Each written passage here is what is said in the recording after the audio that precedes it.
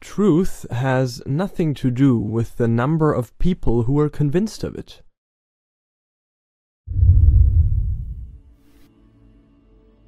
If you are 40 years or older, you may remember January 28, 1986. It was the day of a huge NASA catastrophe off the coast of Cape Canaveral, Florida, where at 11:38 a.m. EST, 73 seconds after takeoff, Space Shuttle Challenger exploded in a tremendous burst over the Atlantic. All 7 crew members were killed, 5 NASA astronauts and the 2 payload specialists.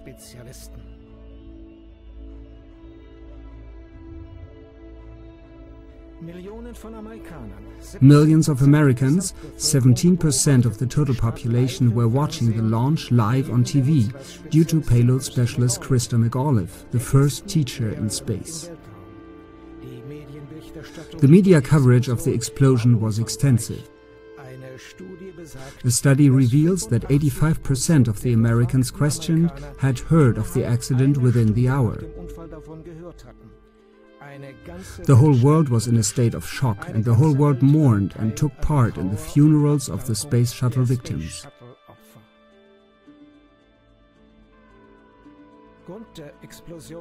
The failure of an O-ring gasket of the right-hand side solid fuel booster was the cause of the explosion. The shuttle did not dispose of an ejector seat system, and the impact on the ocean surface was too severe for anyone to survive. The catastrophe led to a 32-month pause in the NASA shuttle program, and by appointment of President Ronald Reagan, the Rogers Commission was created, a special committee to investigate the accident.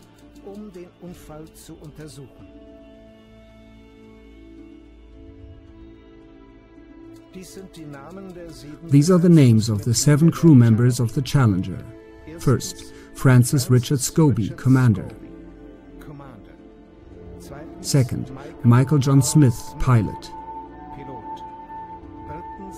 Third, Ronald McNair, Mission Specialist. Fourth, Alison Onizuka, Mission Specialist. Fifth, Judith Resnick, Mission Specialist. Sixth, Gregory Jarvis, Payload Specialist. Seventh, Christa McAuliffe, Payload Specialist. And now, the unbelievable. A well-known proverb says, if something looks like a duck, sounds like a duck, and behaves like a duck, then it probably is a duck. For a second time, this matter leaves the world breathless. Though this latest shock even surpasses the one 30 years ago.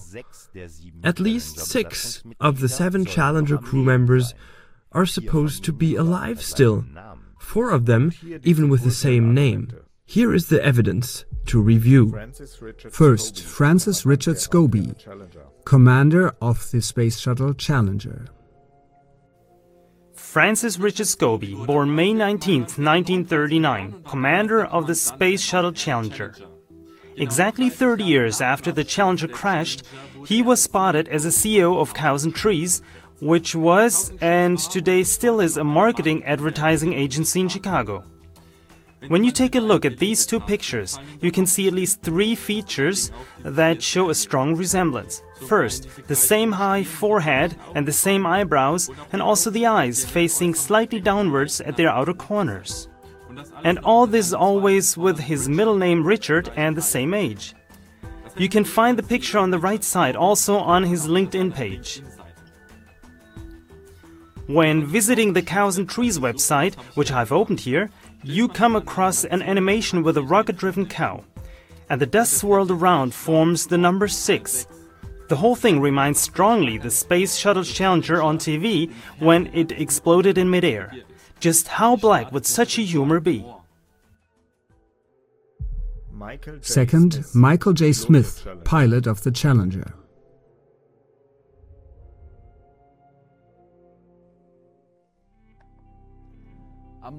Born on the 13th of April 1945, pilot of the Challenger. Michael J. Smith, 41 years old when he lost his life 30 years ago because of the explosion. The man on the picture to the right also bears the name Michael John Smith, and he's exactly 30 years older now. The resemblance with the astronaut Michael John Smith is striking. The same horizontal eyebrows, the same grey-blue eyes, the same vertical indentation on the tip of his nose. We are talking of an emeritus professor for industry and system engineering at the University of Wisconsin-Madison. Michael John Smith's email address is mjsmith@k.wisc.edu. Third, Ronald McNair, mission specialist of the Challenger. Born on October 21, 1950, Ronald McNair was the second Afro-American astronaut with a doctor's degree in physics. The 66-year-old Carl McNair on the right looks just as Ronald would look today. One day this fact attracted the attention of some American citizens. When addressing him about the astonishing resemblance, it is said that he responded spontaneously that he was the twin brother of the killed astronaut. As the resemblance was more than striking in every aspect, some fellow citizens began to doubt this assertion. Because they did not just want to put out empty allegations, they began to investigate. Previously, it was not known that the late Ronald McNair had a twin brother. However, there was a lot to discover about Carl McNair. For example, that he is an author, an educational consultant and an inspired speaker. That he is the founder and retired president of the Ronald E. McNair Foundation, which he had established in honor of his deceased brother. One detail, however, could not be clarified at the time of that investigation. There are no indications for a twin brother of Ronald McNair named Carl from before 1986. Here's the report of the research of a free journalist. On Ancestry.com I have performed a search for a Carl McNair who claims to be the brother of the astronaut Ronald McNair. Carl S. McNair's LinkedIn page mentions December 16th as his birthday. On Wikipedia, Ronald McNair's parents are Carl C. and Pearl M. McNair. So I searched Ancestry.com for any birth or baptism records for a Carl McNair born on December 16th, whose father is Carl McNair and Pearl McNair his mother. Search results. In the birth certificates of Texas between 1903 and 1932, there's only the record of Herschel John McNair, born on October 12th in Rosewood, Upshur, whose father's name was William McNair and his mother's was Pearl McNair. In other words, according to Ancestry.com, there's no Carl McNair, brother of Ronald McNair. Here's the screenshot of the respective page of Ancestry.com with a timestamp in the lower right-hand corner. 10:18 a.m. on 5th of September 2015, circled in red. Just to make sure, I redid the search for Carl McNair. This time I have limited the search to Carl McNair with a father named McNair and a mother called Pearl. I found no Carl McNair whose father's last name was McNair and whose mother's first name was Pearl.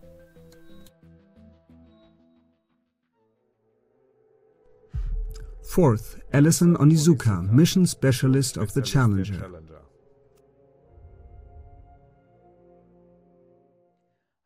Another mission specialist of the Challenger, Alison Onizuka, was the first Japanese-American astronaut.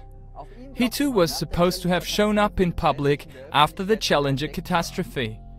When asked how on earth he could still be alive, he supposedly defended himself pretending to be Claude, the twin brother of the deceased astronaut Alison Onizuka.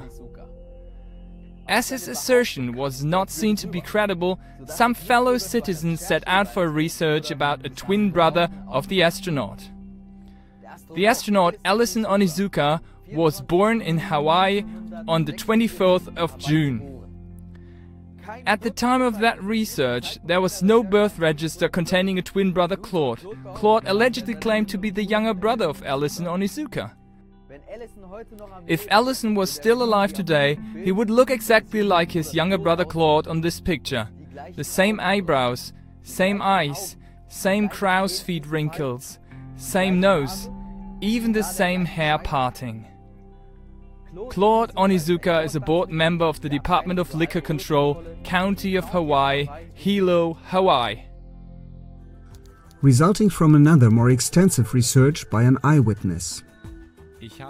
I also asked Ancestry.com to search for the birth records of a Claude Onizuka, the alleged brother of the astronaut Alison Onizuka.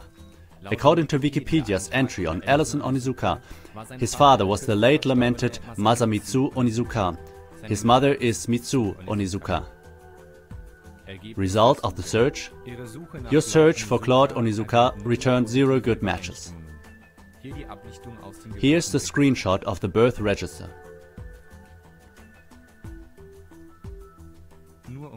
Just to be sure, I redid the search for Claude Onizuka, this time without specifying the names of the parents.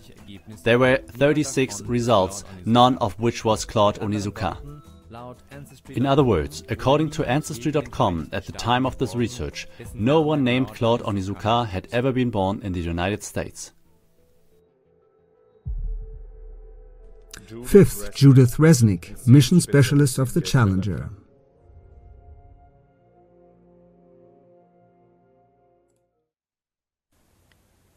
Judith Arlene Resnick, born on April 5, 1949.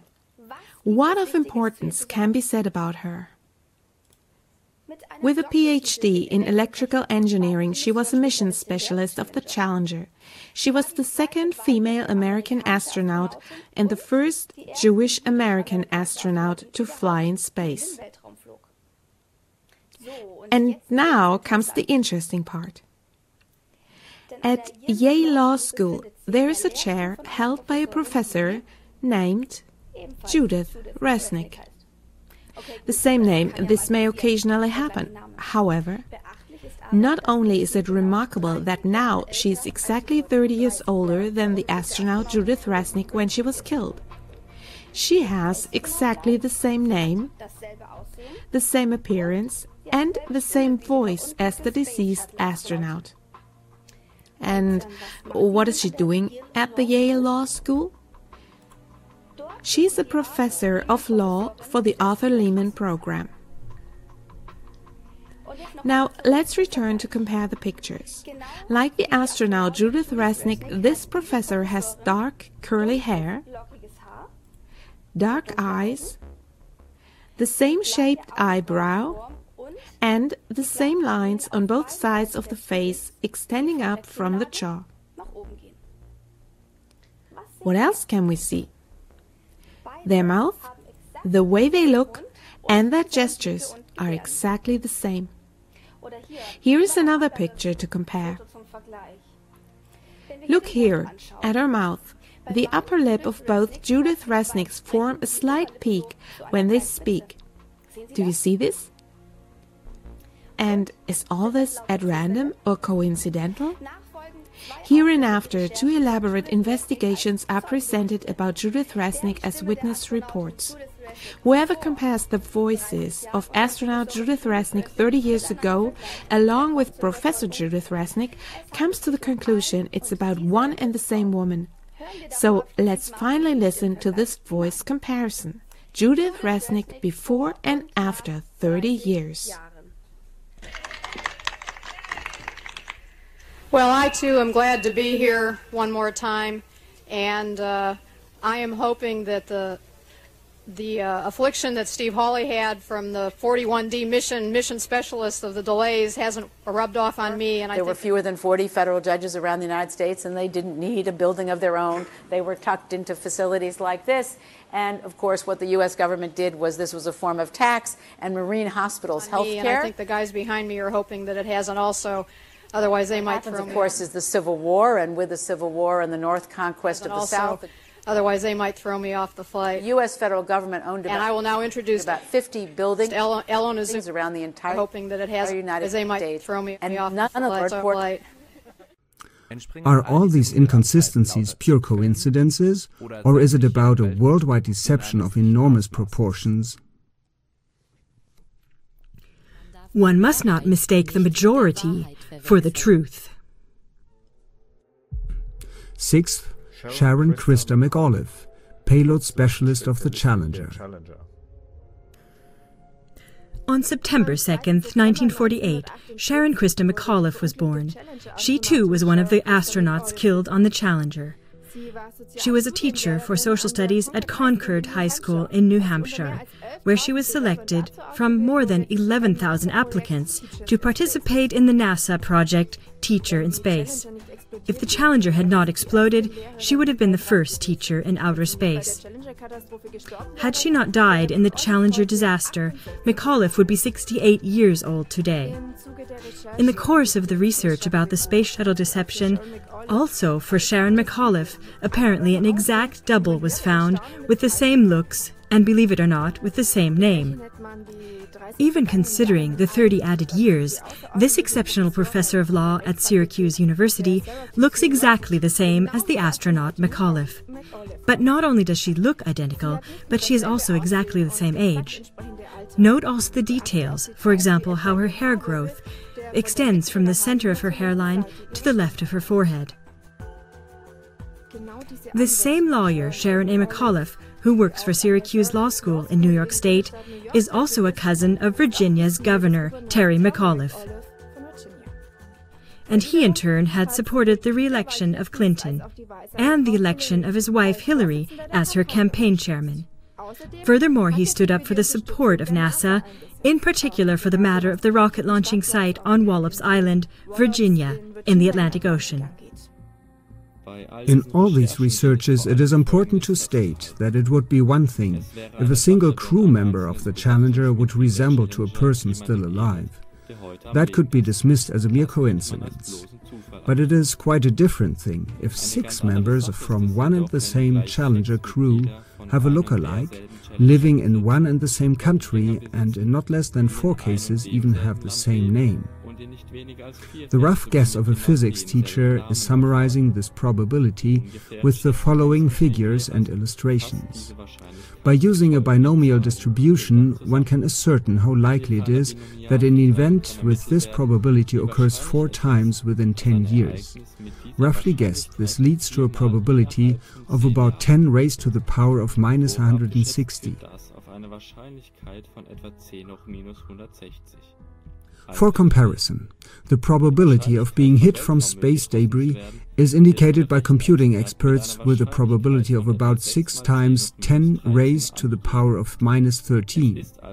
So it is more likely to be hit by some comet fragments 7 times in your life than such a collection of lookalikes would come about.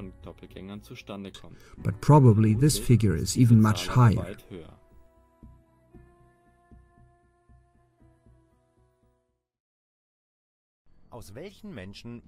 What kind of people would the NASA be composed of if they are able to lie deliberately and to bluff a whole world for more than 30 years? After all, the NASA is an institution which is devouring multi-digit billion-dollar amounts of tax money and private donations every year. What does it mean if not less than 4 elite universities would be involved only in the worldwide space shuttle fraud? The following questions must be absolutely clarified. Who else could be involved into this fraud? Considering all the astronauts presumed dead would then be found as lawyers, jurists, financial experts, etc. So if the entire NASA, astronauts and professors of law, in other words, elite instructors of teachers, etc., would be involved in a global fraud, who else in addition to that? Where's the 7th astronaut, Gregory Jarvis? Is he still alive? For the clarification of all these endless questions, humanity depends upon its own help. Whoever is capable to help is welcome to participate in the clarification of all the problems addressed in this film. According to eyewitness reports from NASA insiders, the NASA did not only lie in some ways, but in every way. A NASA insider reveals. When I was talking with the gentleman from Belcom, and we were discussing the lie, everything he was telling me was different from what we were being told was the truth. And at one point I asked him, I said, man, you guys, you lied about a lot, didn't you? And instantly he said, no, we didn't lie about certain things. We lied about everything. None of it was true. Repeatedly in their advertisement films, NASA boasted that their space flights created jobs, first of all in the industry. But now the most urgent question is this: which jobs in exactly which industry? At least in the spaceflight industry, various NASA astronauts were not taking an active part during the Great Moon or Space Shuttle flights.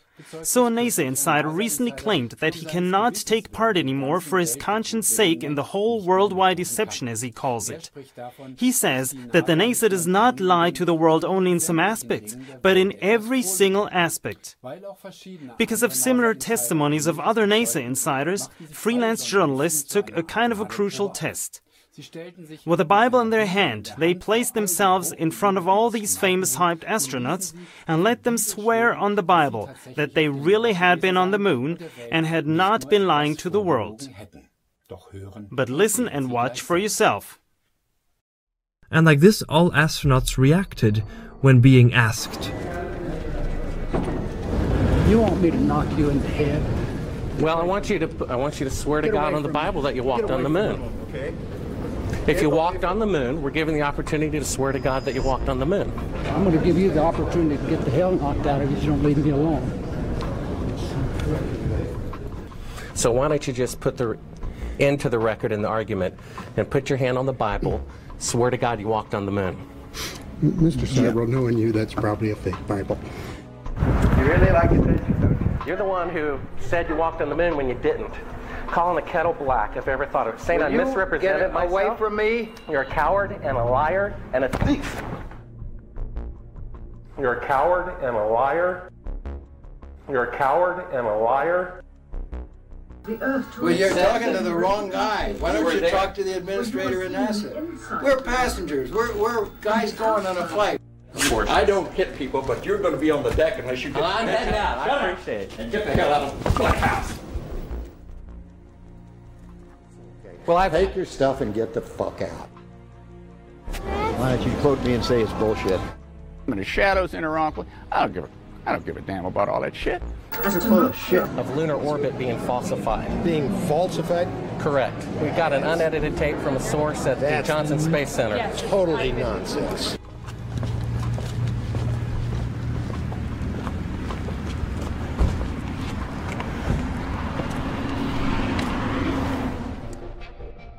Mr. Seibel, you do not deserve answers. If you show this publicly, you're open for a lawsuit. Okay? All these reactions also endorse the suspicion that there seems to be something really fishy in the whole of NASA operations. Where were all these astronauts staying during their famed space missions? And what are the objectives pursued? Were they only on vacation at the expense of taxpayers and investors? Probably not. But which are the imaginings all these people are realizing during their world-famous moon and space flights when they are not on board of a rocket? Therefore, the world public would have to ask the following questions. How many pictures taken by NASA are actually real? Which of the pictures are faked? Is the entire scientific worldview incorrect? Which branches of science are lying as well? Where went all those trillions of dollars of donations and tax money if it was not used for the pretended purpose? Which mass media are involved? Had the mass media been fooled, or are they part of the fraud? Which global corporations are also involved?